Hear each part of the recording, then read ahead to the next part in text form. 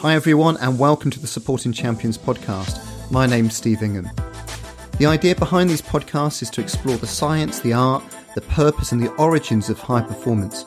I'm keen to discuss these concepts with the people who've achieved at the highest level, those people who have been a driving force in making high performance happen, and from those who've explored and researched aspects of human performance in real depth. You can subscribe on iTunes, YouTube, or for more performance insights at supportingchampions.co.uk. Just want to say a big thank you to Physio Mike, James Worley, Andy Wiseman and Dave Makutovich Performance Science for some fantastic reviews on iTunes this week. Cheers guys. In this week's episode I talked to Jo Meek, aka the Running Squirrel.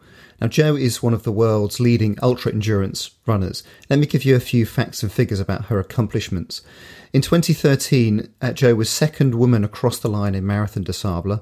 In 2014, she was first in the Coastal Challenge in Costa Rica, which is a 225-kilometre race, which she completed in 29 hours, 17 minutes and 19 seconds. She was also fifth in the Comrades Marathon, fourth in the World 100-kilometre championships. And in 2017, Jo was the first woman in the Wings for Life run in Bratislava. Jo has some personal bests that would rival any endurance runner in the world.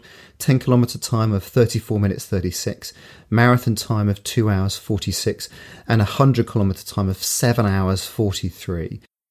Now, Jo's going to be a tough and determined person. You'd expect that of any ultra-endurance runner. But it was fascinating to hear how Jo reframes many of the challenges, difficulties and discomforts of ultra running, and how she turns that into a privilege, a choice and a joy to be doing what she's doing. She shares the insights of how she's already looking forward ahead to new goals, including this year's Mont Blanc Marathon in July. Jo, welcome to the podcast. Thank you so much for joining us. So for people who don't know you, you're an ultra runner, you're a former triathlete, sports scientist, physiotherapist, army captain. You're like some sort of physical polymath. You seem to have done everything and anything. I think the way you've grouped it together does make it sound like that, but it never started like that. So people know you as the Running Squirrel. We're going to have to clarify that before we go any further. So give us the origin of the moniker. Okay, so it's not actually like I have a great affinity with squirrels either, but my dog does. And when I started training for my first ultra, he was very much part of that training. We'd go for runs, and he'd shoot off chasing squirrels, and we had no option but to chase after him. So it soon became squirrel, and we'd all head off. It eventually became like a fartlek session for 5 or 6 miles around the woods, and that was a really enjoyable session. It was something actually we could look forward to of a weekend. And I joked that if I completed or finished well in this marathon, ultra marathon that I was training for, I would get a tattoo of a squirrel, and I did.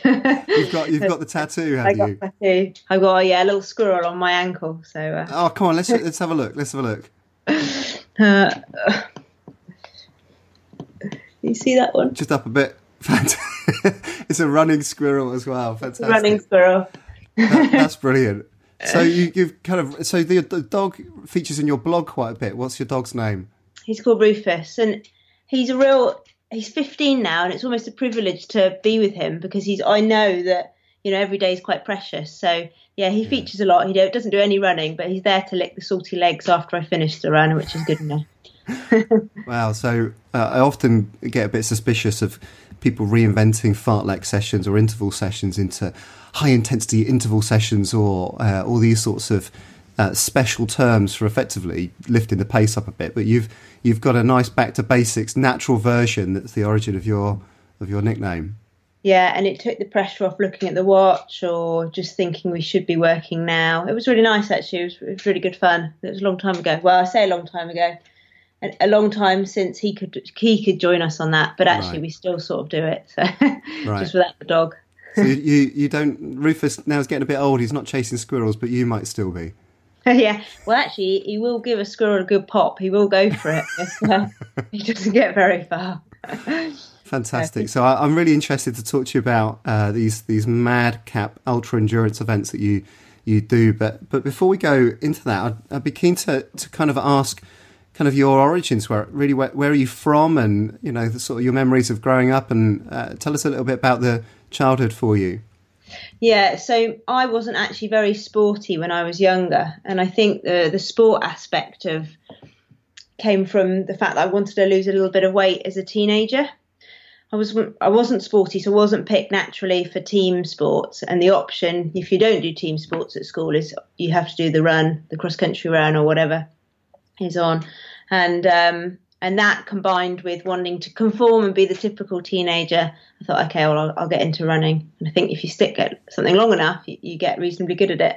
I grew up in Devon, Somerset and Devon really, but mainly Devon. And so in theory, I had the best playing ground to run over Dartmoor. But at that time, I just stuck to the roads, and then after that, I became a road runner. Now, every time I go back, I just want to run on Dartmoor. And I think, gosh, what a wasted opportunity. But you never know how it's going to pan out, do you? So yeah, grew up in Devon, and then I've moved around with work. And actually, our house is on the market, and we're going back down to Devon soon. So, oh wow, you're moving to get back to the running terrain that you're so important to you as a youngster. Yeah, and also it feels like home. So I think at some stage in your life you want to almost go home, don't you? So we're going to up sticks and settle down somewhere for a while.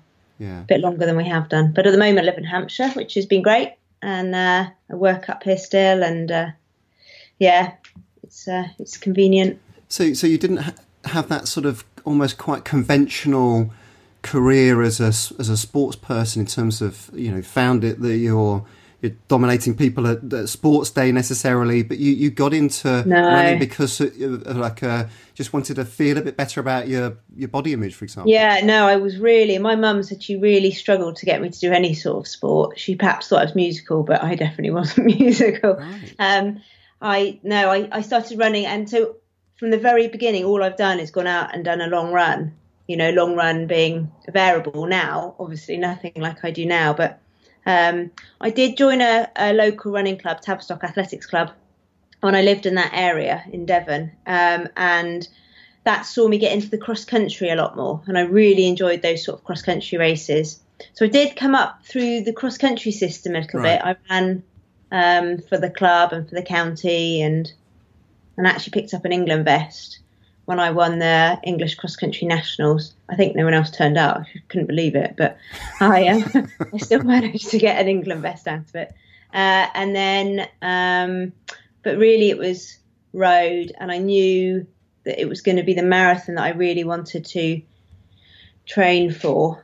But everyone kept saying, "Oh, you're too young, too young." Nowadays, 20 isn't too young, but at the time it was deemed a bit young. So I stuck to sort of shorter distances, and I did play around on the track a little bit, but it just wasn't for me. Right. And then so stuck to the road, did road running races, marathon, and then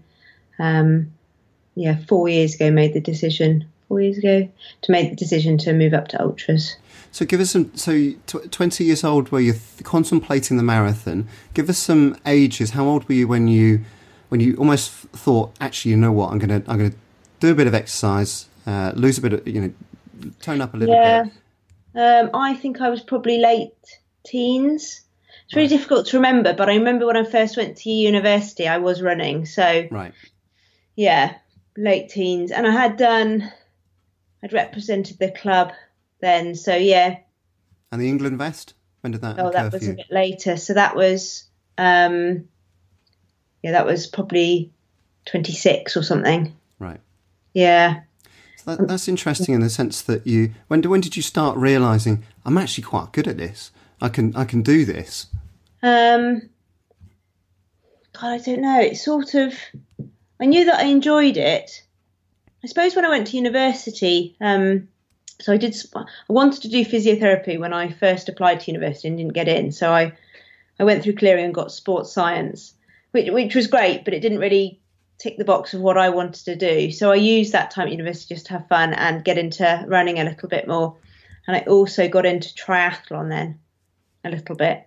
So I was very much mixing it up, but I realised that actually if I'm, consistently coming top 5 or top 3, then I can't be too bad. So I stuck at it. I actually really stuck at triathlon a bit more until someone said to me, you should just stick with the running. And that made me realise that I obviously didn't have natural skills on the bike or in the pool. So I just went back to the running, but I gave it a good shot at the time. Did you find there was a benefit in terms of doing additional modes of exercise with cycling and swimming, in terms of just giving you an overall background in training? Because triathletes tend to train a bit more than runners, in the sense that they can cope with a bit more load because there's different variety of... Do you know what? At the time I didn't, but now when I cross train, I really do. Right. So at the time, I think it was almost all consuming. I've just got to get as much as I can in. In hindsight, it's a wonderful thing. But now what I realise I was constantly doing all the way up through my marathon training, I was just training too hard. And now I can see the error of my ways, but not at the time. So I didn't really feel the benefit. I obviously just was quite lucky without being injured, and I didn't really start picking up injuries till I was sort of late 20s, early 30s. Maybe that was a result of the cross training, I don't know. But okay. I don't know. So you study sports science just as something to do whilst you're training? Well, I did it as a degree, but basically I didn't want to, because I wanted to be a physiotherapist. I always wanted to do that. I was pleased that someone actually accepted me. I'm one of those people that, you could probably tell by my running career, that I work really hard at something, but I'm not actually that gifted in terms of whether it's academia or, millions of fast twitch muscle fibers.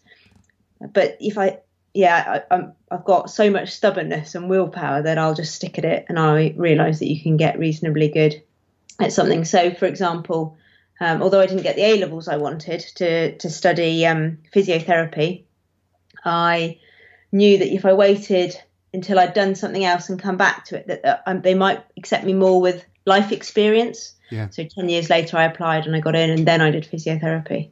Right. So, I'm pretty persistent if I want to achieve something. Has that always been there, Jo, that stubbornness? Yeah, I think it has.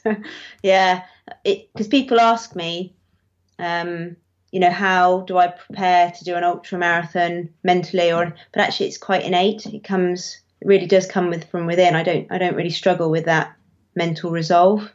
Right. So what your mother might have said was that you've never done any physical exercise. You're being stubborn about not doing it, and then some sort of switch was flicked. Yeah, it really was. It was something that I guess if you're told to do something, you're never really wanting to do it, and it has to come from within. And I was looking at everyone around me and thought, well, I could definitely be a bit thinner, a bit more like them. So I thought I'll start running. And So that was the sports science degree wasn't necessarily what your sort of chosen path. So now you know what you know, and in terms of your experience about being a top ultra endurance runner, what is there anything that you learn from your sports science degree that you thought I used that today still? It was actually all pretty useful. So for typical things like really understanding what VO2 max is and things like that is all pretty useful. And actually nowadays we do it differently, but you still can do it like that, but we use the old Douglas bags to measure it. And I realise, that's still pretty much gold standard, but they've changed it. It's a lot more electronic, but it was really useful to see and understand actually what that means from your own body's perspective. We covered quite a lot of elements on the sports science degree, I guess a bit of sports psychology, but I'm not really sure if I absorbed it all as such. It's difficult to know what you've picked up on and what you've left behind, but it definitely gave me a broader understanding. So, for example, I obviously studied physiotherapy, which is fine, and now I'm currently doing part-time distance master's course.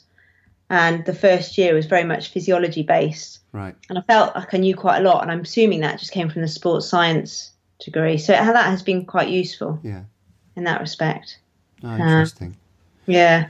And likewise, in terms of if you went back and almost were teaching or giving top tips to sports scientists, have you from your sporting background, have you got sort of a nugget of information about training or preparing for competition that you would share with people? It's interesting, actually, because I've been asked recently to give a couple of talks by UK Athletics, and they want me to talk about running and physiotherapy, and just merge the two. So generally what I do is introduce myself, talk a little bit about running, and then get on to the how to look after yourself in terms of starting from a warm-up, racing, warming down, and then just common injuries. There's so much that comes out. I can't even specify. There's one specific thing that I would say this is the most useful thing, but it seems that most people struggle. They want to run, but they struggle. And I think the only thing I can say is that you've got to start with making running a bit of a routine for you. If it fits into your routine, then you'll make it work. After that, loads more questions generally arrive. But right. So about habit formation. Habit formation. Right, interesting. Yeah. Just to get the consistency, because running is just about being consistent, really. That's interesting. I think that's such a truism, because often people who are supporting athletes and people who are pursuing performance, they're trying to add more and more and more, and it becomes impractical to integrate all of these different ideas into their routines. Power breathe device, a protein shake, stretch, ice, all these sorts of things, and then you haven't got time for training sometimes. It's really, really time consuming. You can see why people think they want to go full time. There's pros and cons to that, because if you're full time, then you've got nothing else to think about, and that can be in itself quite detrimental.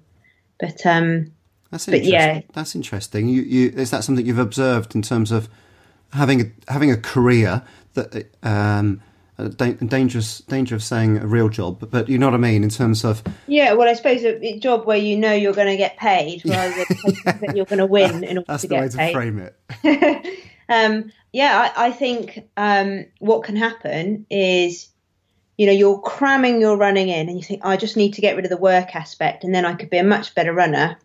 But actually then I think what happens is what the work had previously curtailed you for the right reasons, so you don't overtrain or you don't commit to too much. Yeah. In my mind, what really giving up work should probably increase your recovery time, but people seeing it as increased training time. Right. And I think it's just finding that balance. From experience, I think personally I struggle with getting the recovery in. I'm not sure whether it's due to work. It's probably just too much that I fit just too much into my life. But, okay. Yeah, but I think most people, it's just finding that balance, and that's really difficult, because in order to find that balance, you almost have to go through a period where you've become injured or you've become ill, and that's just miserable. So the constant tightrope that we always talk about, that if you never break down, you probably haven't pushed hard enough, and if you do break down too often, then you've pushed too hard, and you won't know until you've experienced that. You've done it. Yeah. It's really difficult. It is, although running can be quite scientific, there's a real art form to it as well. So that's interesting in terms of the actually work providing almost the barrier to further training, as opposed to enhancing your recovery. It's just preventing something else. What about? In theory, I'd love to go for a run, have the time to sit down and have a really leisurely breakfast, and then do whatever I need to do, stretch or ice whatever needs icing, really focus on that aspect of recovery. But probably what I would have done is a much longer run, and then that, and actually would that have been good or not? Okay. So, and what about work offering some sort of other outlet that just switches you off, in terms of that predilection for us to just obsess about stuff? So if you're full time, you are constantly thinking about your athletic performance, as opposed to being able to do something else that just switches the mind off to something else. Yeah, no, I'd agree. There's two things that moderate me, probably three things. Probably work definitely moderates me. Otherwise I would constantly think about what run I've got to do, or and then my husband moderates me, and the dog. So in terms of, I know that he won't run with me anymore, so I have to allocate probably a shorter run in order to get him walked before I go to work. Yeah. Walking is not such a bad thing. It's still time on your feet for an ultra runner, but sometimes I get frustrated because I think, I just want to run that little bit further, but why? I think anything that's good. But also, if you are then injured, at least I know I've got something to fall back on and not just become a miserable person focused on what I can't do, rather I get out there and get on with my job, which I think helps. So. Yeah, well, I can imagine that physiotherapy gets you, at least keeps your arms strong, doesn't it? You're always really strong thumbs. A bit of cross training in itself. So sports science degree, then you joined the army. So tell us about that. So I did a sports science degree, and it didn't really qualify me for anything in particular that I could see I wanted to go into. I knew I didn't want to work in a lab or anything like that.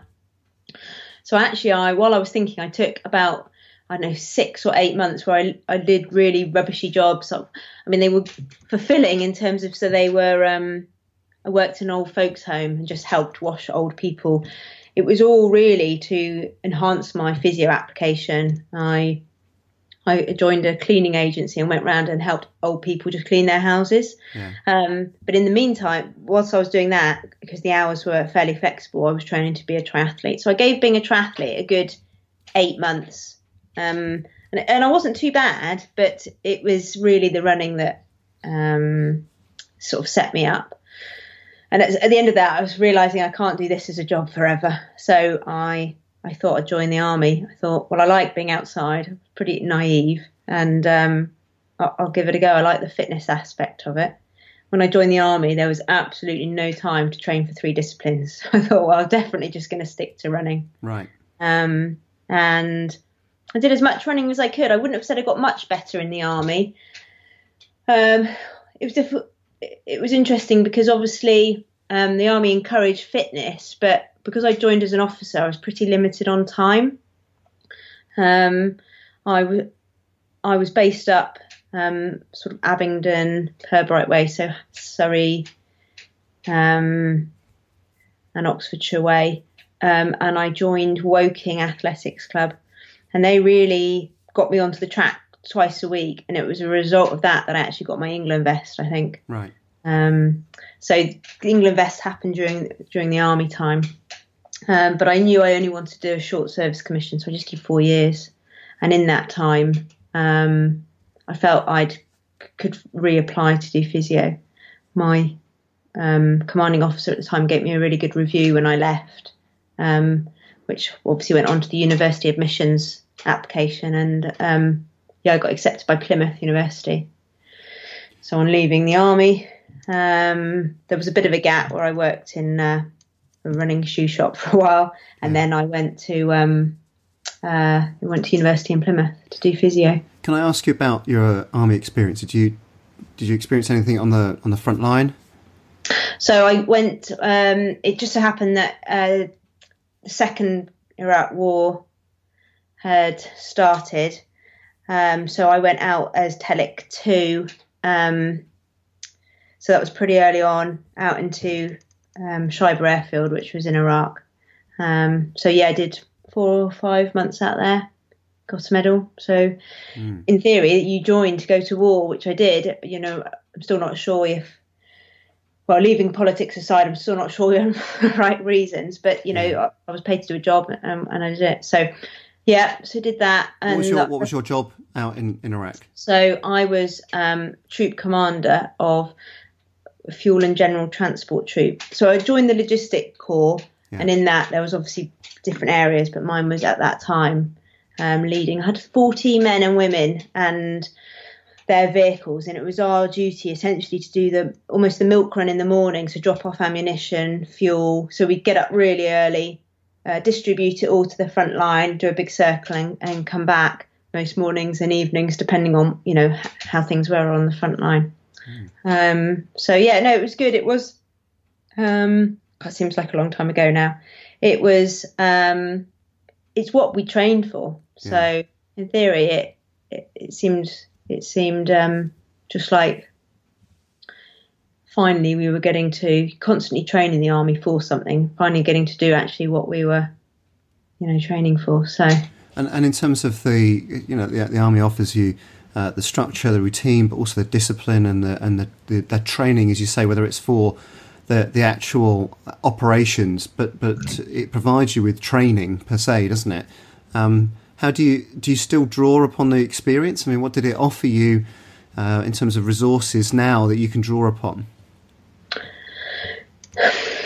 I've always been fairly organised and disciplined, so I don't think there were some really dark times going through certain aspects of training, like basic training, and I think if I know I can dig that deep at that time, then, considering when you do an ultra, there are times when you just feel awful, but you have to remind yourself, actually, you've chosen to do this and you paid to do it on the whole. So how bad can it actually be? It's not something you're being forced to do. Whereas sometimes I felt going through some of the army training stuff was something I was being forced to do. And if you can survive that, then I think it's an easy parallel to think, well, actually, what am I whinging about now? So there were times when I was, scared being so close to the front line and under fire. And I think, well, at least I'm not being shot at, in a race. So how it can never be that bad, So I guess there are things you can draw on. And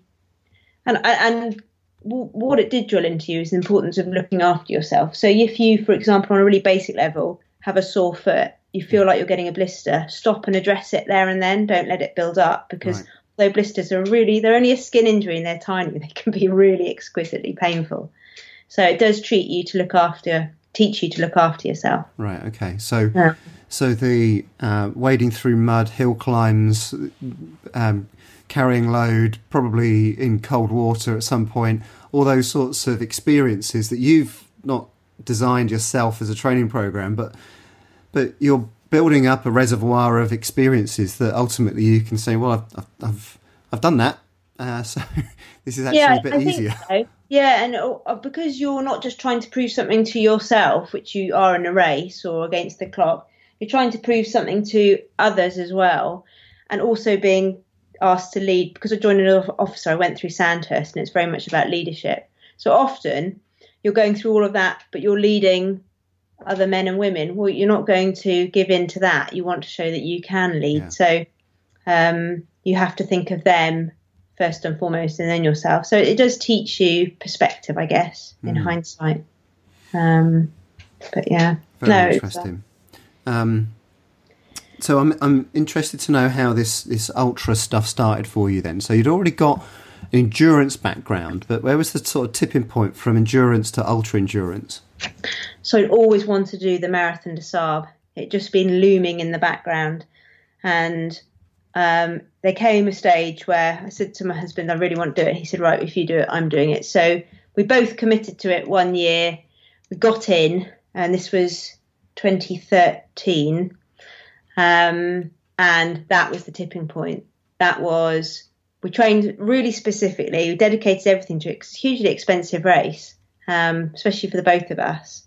And I knew that if I could do well in that, then I'd probably make ultra running. I'd move away. I think what I'd been previously doing in the past was constantly thinking, well, perhaps I can get a better marathon time. Yeah. Now I realise I completely left all my marathon training my marathon times in training. I just trained too hard, never recovered enough. But I'm not too old. I guess I could give it another go. I'm just not sure I want to go through the pain of training for a marathon again, because they are undoubtedly one of the hardest things you can train for. The clock never lies and all that. But and to be honest, I absolutely love what the ultra scene's got to offer now. I mean, it's enormous. It grew when I did the Marathon des Sables. It was already reasonably popular, otherwise I wouldn't have heard of it. But now everyone wants to be doing an ultra. So there's so much out there that I try and. So since I did the Marathon des Sables, I've tried to do different races each year, just so I can experience a lot of them, different countries, different mountains, trails, road, different types of races as well. So it was the Marathon des Sables that got me into ultra running. Was it completing Marathon des Sables, or was it placing in it that you thought, okay, I I can do this. I was now. never going to just complete it. I was always going to compete in it. So, okay. And it just so happened I came second.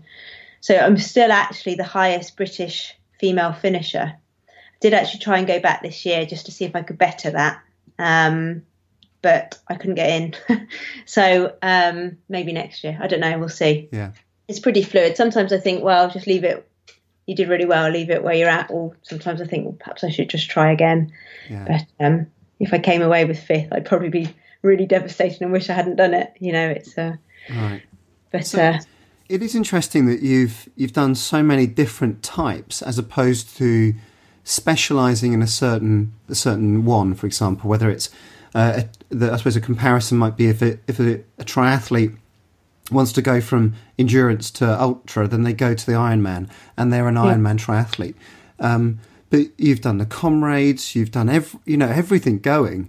Is that something you're particularly interested in, the variety of it, as opposed to turning up each year and trying to better a given performance or placing? Yeah, it's definitely the variety. I love to experience different things. I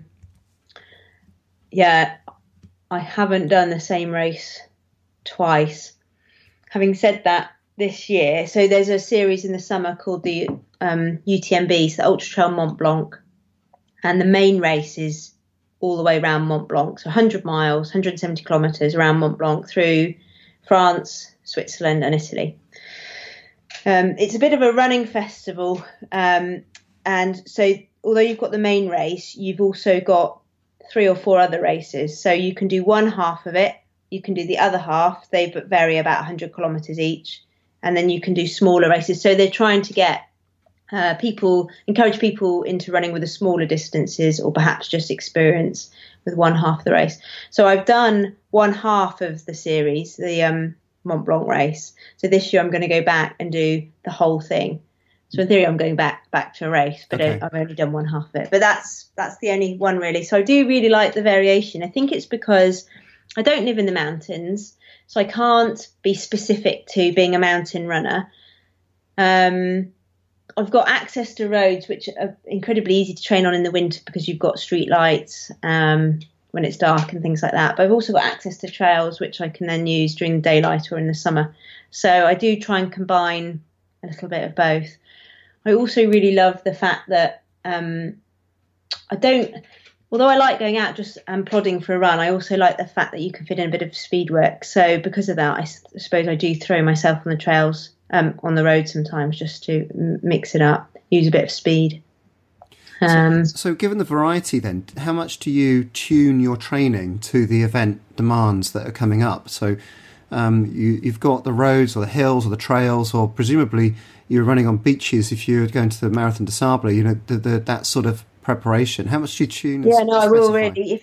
I'll have 1 race a year or maybe 2, and I will really fine tune it towards that race. I can get away with just turning up and doing a race because I've got a really good level of fitness. But invariably what I've discovered is if I haven't finally tuned it, then it doesn't work that well. It would just be a mediocre performance. So for me, I have to really rely on training to get me to where I want to be, rather than just hope for the best and talent. And what is a normal week? So the Mont Blanc is coming up. That's the end of August. Race. Yeah, end of August. So you're in the depths of preparing for that at the moment. What's a typical week for you at the moment? Well, it's sort of in the depths. I mean, it's 12 weeks away, so I'm beginning to think about it now. So at the moment, I suppose my training on the whole doesn't look typically different to someone's marathon training. So I'll try and get 2 or 3 faster runs in a week, long run at the weekend. The only thing that will vary is my long run will probably become a lot longer. So for a marathon, you'd probably do 2.5 hours, depending on how fast you want to run it or how long you think you're going to be out there. Whereas I might consider going for 3 or 4 hours for a long run. I haven't done that yet, but that will be on my radar. And then perhaps some back-to-back. So at the weekend, maybe do long run on a Saturday and a Sunday. Yeah. Just to get some consistency over a long way, and targeting into that fatigue element a little bit. So, but it doesn't vary. Although I used to run reasonably high miles, considering I've always worked, I don't now run. I find that cross training helps, so I can fill the bulk up of training with maybe going on the bike, or literally using cross trainer, or going into the gym. So I don't run hugely high miles. Right. Okay. So that's a strategy you've adopted over the years in terms of just mitigating injuries and just... Yeah, well, managing them. Yeah, I think after a while they never really go. You just end up having to manage them. But so what proportion of your training is cross-training? I'm curious. So I will cross-train probably 3 or 4 times a week. Out of how many sessions? So I'll train every day. So I'll train 6 days a week and generally try and do 2 things a day. Yeah. But that could be, so I won't ever really run double runs anymore. Right. Okay. It will be maybe a run and then I'll go on the bike, or a run and go into the gym, or a run and then just literally do some ab work or something. Yeah. So I will try and train twice a day. I have to set the weekends. That's doesn't happen quite so often, but yeah, during the week it's easier to fit in as a routine with work and stuff. So do you train first thing in the morning? Tell us about the sort of daily routine. Yeah, no, I get up. I'm a morning person anyway, so I'll get up early, train before breakfast. What's early for you? 5:36. Run before breakfast, and then walk the dog, commute to work, go to work, and then I'll try and train again at lunchtime rather than get in and train again. Okay. Why is that? Is there a particular scheduling reason, or just your tiredness or your body clock? Yeah, a lot of it's my body clock. I used to train religiously Tuesdays and Thursdays with an athletic club, and what I was finding is that I wouldn't get in till 9:30 at night, and then you eat, but actually I found it really hard to get my heart rate down, and that's the sleep that night wasn't very good, and I think that had a knock-on effect. So now I've moved on to doing a lot of training on my own. It's easier just to fit it in the morning. If I know that I've got, it's obviously harder to get your heart rate up in the morning. So sometimes if I know I've got a session that I want to meet, maybe a target heart rate, or I've got a particular pace I want to run at, I might consider doing that at lunchtime or in the evening. But I would say I try and be flexible, but I'm not actually that flexible because I do like a routine. So I'm probably not that laid back about training. I definitely try and fit it in the morning to get it out of the way.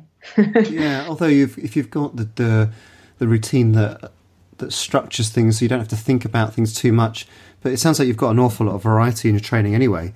So you've got the flexible, adaptable, sort of quite free aspect inbuilt, but you've provided some limits to it. Yeah, because obviously I'll get up and run. Now, if I'm injured, for example, and I can't get up and run, I have to then seek out a swimming pool or a bike to train on. That becomes more difficult because everywhere I want to commute to at that time in the morning, the roads are really bad. So then I really need to... Yeah. And the journey will just take double. So I really then need to think about how that works out. So it is really pre-planned. I can't just get up and think, what shall I do today? Because by then it's too late and I'm sat in traffic or missed work or something. So everything has to be really pre-planned. And do you, how do you manage the winter months when it's all, it doesn't get light till 8-9 o'clock in the morning? Yeah, I actually use the treadmill a fair bit in the winter. Yeah. At the weekends I get out and obviously on the trails or whatever, but a treadmill or a head torch. Yeah. So, yeah. And tell us about how you manage yourself on some of those longer runs. Any strategies that you use in terms of just coping mentally or physically? Do you go out and plod, or do you vary it? Do you structure it? So on my long runs, I probably just go out and do whatever pace I feel like. But I will try and choose a route, one that's appropriate to the race I'm training for. So if I need a really hilly route, then I'll, go onto the coastal path or something. And the rest of it is just dependent. If I'm feeling like it's going to be a bit of a struggle, I'll listen to music. But if not, I'll just go out and just get it done. I go out early, so there's not many people about. I just really like it. It's really nice just to hear the morning skylarks. And if I run along the river, we've got a few otters in the river. Might get a chance to see them, or the odd water vole. Or I guess it's just a bit of me time as well. So you're looking for rodents again, aren't you, to chase? Yeah. You can't beat the odd animal. I like that. You're chasing the birds and the otters and the. So that's really fascinating. So you've got this Mont Blanc race coming up. In terms of there's the variety aspect that you're interested in, but this was a new one for you. Does it feel like this is a bit of a step up? And yeah, I'm really respectful of this distance. This is obviously 170 kilometres, and I've done 100 kilometres of the course. So that extra 70 kilometres, that extra 40 miles just makes or breaks people. So I'm trying to ask as many people that have done it for advice and what they can tell me, and just be aware that it's all probably in the pacing. My training will be really dictated as to what I learn up as I go along in terms of asking people and see. I mean, running, when you get that far, you're never going to be able to go out and do your long run for 20 hours. So a lot of it is just mental, and I feel fairly confident that my mental resilience is strong enough, but you never know when you're feeling really sick or your stomach hurts or your feet hurt. You never know how you're going to react. But if I try and think of all the bad things that could happen and try and reason through them, at least I know I'm halfway there to having a reaction already pre-planned for when I'm on the course, whether it's, I'll get on with it, stop whinging, or, well, if you feel sick, just be sick and then you might feel better. There could be something that you can do that when you're tired you don't think of, but if you've kind of thought of those situations prior to the run, then at least you've got a pre-planned response. So in terms of you managing the transition up to this next step up, the additional miles, but also the overall demand, but you're talking about this, what we'd call the sort of what if, or sometimes we call it the pre-mortem, and actually thinking through everything that could go wrong and having a bit of a plan of action, but also thinking about how your thought processes can cope. You're anticipating those demands, sorting them out now, and that sounds like it's it's something we observe with high performers time and time again, that they get on the start line and there's no real surprises because they've sorted them all out beforehand. Yeah. I mean, in an ideal world, I go, well, how can I train so I don't feel sick? But that's just never going to happen. At some stage, you will feel awful. I mean, in a 24-hour day, if you were to stay up for 24 hours, at some stage, you wouldn't feel right. Yeah. So how can I expect to stay up for 24 hours and be running and feel right for the whole time? It's impossible. So, but it's just accepting that actually maybe you will feel awful for the next half an hour, but as long as you keep putting one foot in front of the other, then you'll come through it. And maybe thinking about what you can change. So if you are feeling sick, what do you fancy? And then seeing if they've got that at the next aid station or whatever, really. So yeah, trying to be as positive as I can for the race and planning. There's loads of things you can't control, but if you can control the controllables, at least you're halfway there.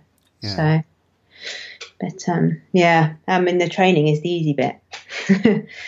It's the enjoyable bit, but the rest is just thinking about the what ifs. Yeah, but it does sound like you're preparing meticulously. The old adage that we talk about, hard training, easy combat, or that's the formula that you're trying to work to here, rather than easy training, hard combat. Yeah.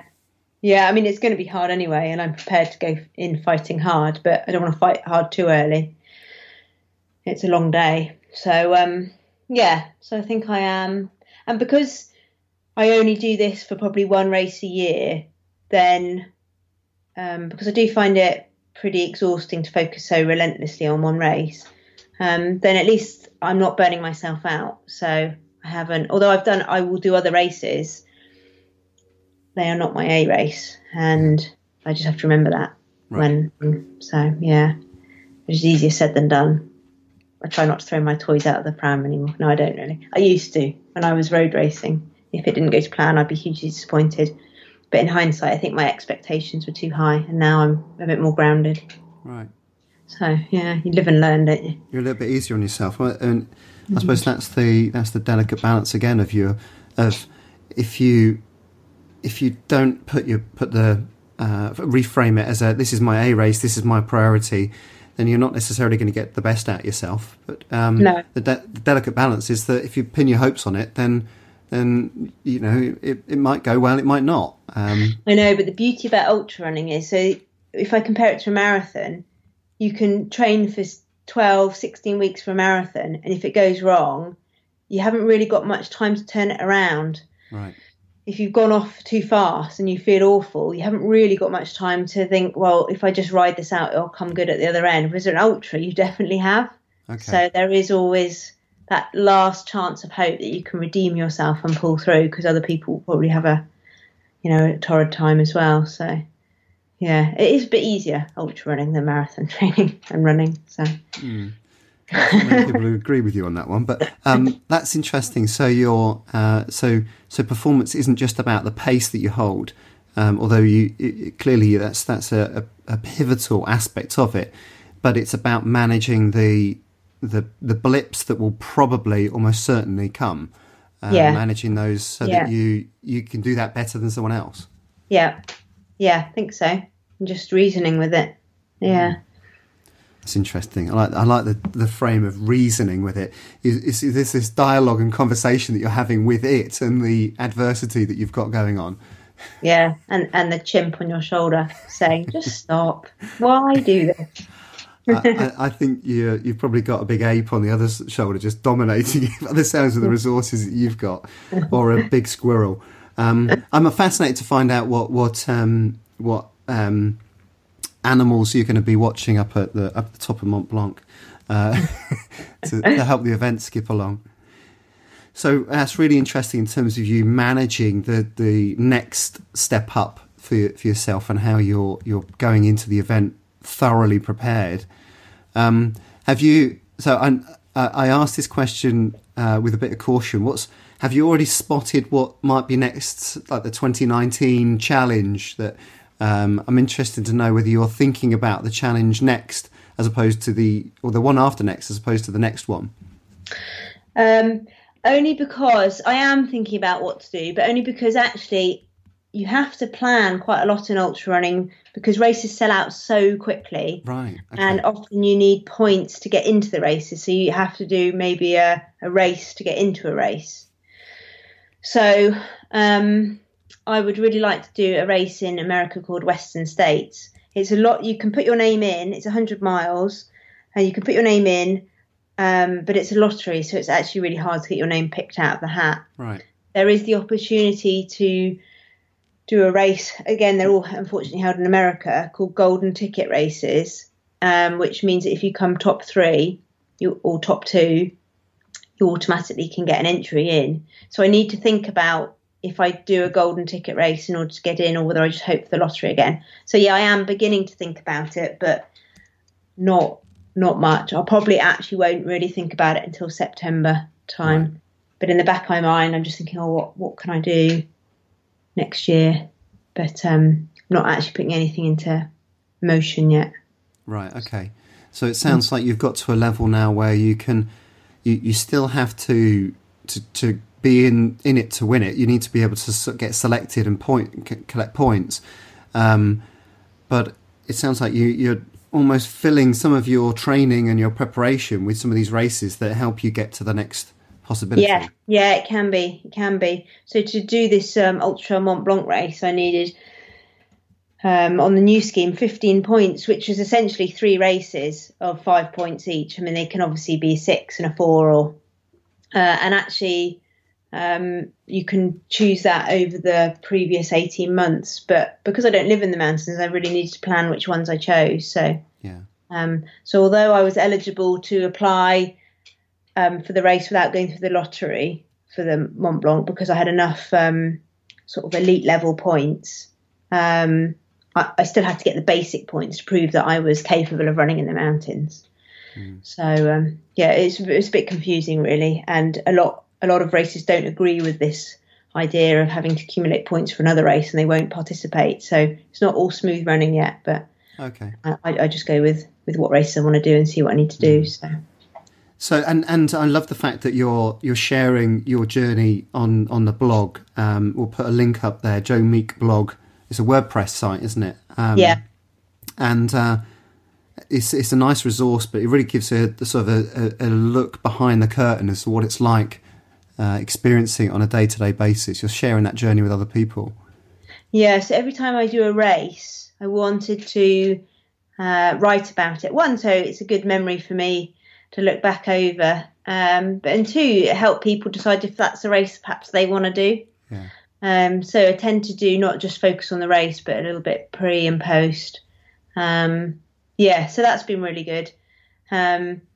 Before I was into running, I wasn't really on social media. So I'm probably not the best on social media, but I'm trying to embrace it as much as learn from other people and share stuff with them. So now I'm all on Twitter, Instagram and Facebook. Yeah, we'll put the links up for you. You're at Joe_Meek. And again, you've got some great little insights as to what it's really like. But so fascinating talking to you, Joe. Can I just ask you, kind of like just to sort of finish up, really, what would be your tip for anyone who's thinking about getting started into this sort of area? What would you be your top tip of advice for them? If you've selected a goal, so you want to get into this area of running, and you've selected a goal, because sometimes that can be the difficult thing, then the training has to come from just consistency. So it's almost just making sure there's time, and it only has to be 3 or 4 times a week, just being able to fit in a certain amount of training. If you're already a runner, then you're already doing that. And my advice is that ultra running, and then you want to probably focus on what you're eating, because fueling through the races where a lot of people go wrong. So if you're already a runner, then think about how you want to fuel yourself. But if you're not a runner, then just try and get the consistency in. And my biggest advice to both sets of people is you've really just got to enjoy it. So make sure you choose a goal that really appeals to you, because you're out on your feet for a really long time. If you're not enjoying it, what are you doing out there? So enjoy it. Yeah. That's lovely. And in that sense of selecting the goal is the crux, isn't it? You've got to choose something that you want to enjoy and that you can pursue, because you've got to have the discipline to provide you that consistency.